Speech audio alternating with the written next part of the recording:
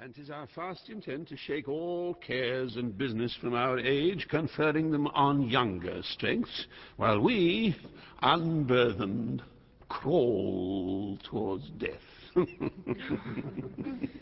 Our son of Cornwall, and you, our no less loving son of Albany, we have this hour a constant will to publish our daughter's several dowers, that future strife may be prevented now.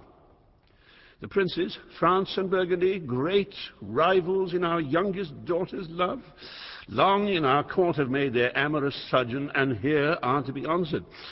Tell me, my daughters, since now we will divest us both of rule, interest of territory, cares of state, which of you, shall we say, doth love us most, that we our largest bounty may extend where nature doth with merits challenge? Goneril, our eldest born, speak first. Sir, I love you more than words can wield the matter, dearer than eyesight, space, and liberty, beyond what can be valued, rich or rare, no less than life, with grace, health, beauty, honor, as much as child e'er loved or father found, a love that makes breath poor and speech unable. Beyond all manner of so much, I love you. What shall Cordelia do? Love, and be silent. Of all these bounds, even from this line to this, with shadowy forests, and with champaigns rich, with plenteous rivers and wide-skirted meads, we make thee lady to dine, and Albany's issue be this perpetual. What says our second daughter, our dearest Regan, wife to Cornwall? Speak. Sir, I am made of the selfsame metal that my sister is, and prize me at her worth. In my true heart I find she names my very deed of love. Only she comes too short. That I profess myself an enemy to all other joys which the most precious square of sense possesses, and find I am alone felicitate in your dear highness love. Then poor Cordelia, and yet not so, since I am sure my love's more richer than my tongue. To thee and thine hereditary ever remain this ample third of our fair kingdom, no less in space, validity, and pleasure than that conferred on Goneril. Now, our joy, although the last, not least, to whose young love the vines of France and milk of Burgundy strive to be interest, what can you say?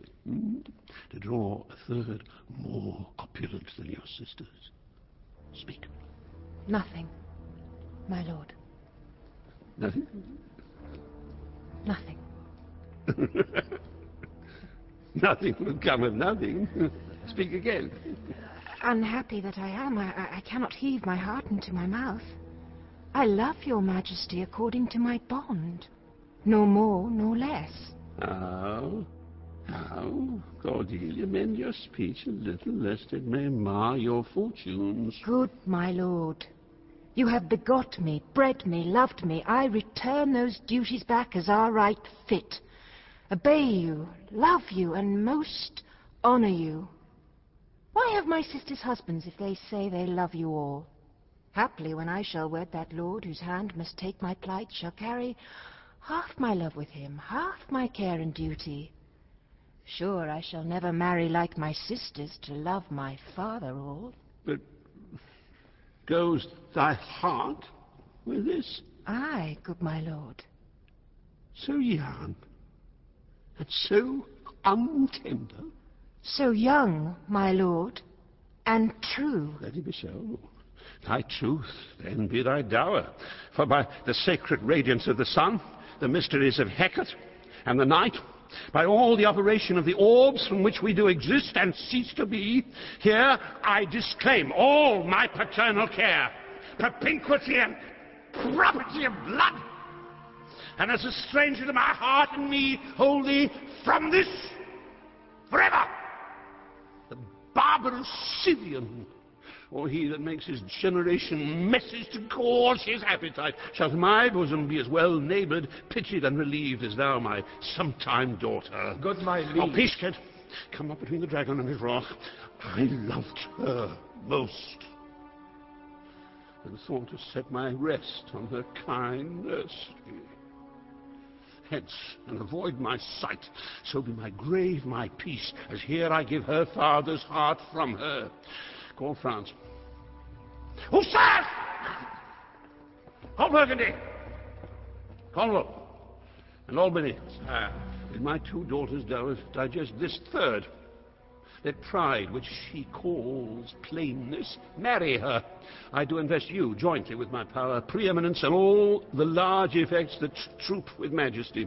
Ourself, by monthly course, with reservation of 100 knights, by you to be sustained, shall our abode make with you by due terms. Only we still retain the name and all the additions to a king, the sway, revenue, execution of the rest, beloved sons, be yours, which to confirm this coronet part betwixt you. Royal Lear, whom I have ever honoured as my king, loved as my father, as my master followed, as my great patron thought on in my prayers. The bow is bent and drawn. Make from the shaft. Let it fall, rather, though the fork invade the region of my heart. Be Kent unmannerly when Lear is mad. What wilt thou do, old man? Think'st thou that duty shall have bread to speak when power to flattery bows? Reserve thy state, and in thy best consideration check this hideous rashness. Answer my life, my judgment. Thy youngest daughter does not love thee least, nor are those empty-hearted whose low sound reverbs no hollowness. And on thy life no more. My life I never held but as a pawn to wage against thy enemies, nor fear to lose it, thy safety being the motive. Out of my sight! See better, Lear, and let me still remain the true blank of thine eye. Now, by Apollo! Now by Apollo, king, thou swear'st thy gods in vain. Oh, vassal! Miscreant! Yes, sir! Forbear! Do. Kill thy physician, and the fee bestow upon thy foul disease. Revoke thy doom, or whilst I can vent clamour from my throat, I'll tell thee thou dost evil. Hear me, recreant! On thine allegiance, hear me! Since thou hast sought to make us break our vow, which we durst never yet, and with strained pride to come between our sentence and our power, which nor our nature nor our place can bear, our potency made good, take thy reward. 5 days we do allot thee for provision to shield thee from diseases of the world, and on the 6th to turn thy hated back upon our kingdom. If on the 10th day following thy banished trunk be found in our dominions, the moment is thy death. Away, for Jupiter, the sun of the universe. Fare thee well, king. Sit thus thou wilt appear. Freedom lives hence, and banishment is here. Cordelia, the gods to their dear shelter take thee, maid, that justly think'st and hast most rightly said. And your large speeches may your deeds approve, that good effects may spring from words of love. Thus Kent, O princes, bids you all adieu. He'll shape his old course in a country new. Here's France and Burgundy, my noble lord. My lord of Burgundy, we first address you, who with this king hath a rival for our daughter. What, in the least, will you require in present dower with her, or cease your quest of love? Most royal majesty, I crave no more than what your highness offered, nor will you tender less. Right noble Burgundy, when she was dear to us, we did hold her so. But now her price is fallen. So there she stands. If aught within that little seeming substance, or all of it with our displeasure feast, and nothing more may fitly like your grace, she's there, and she is yours. I know no answer. Will you?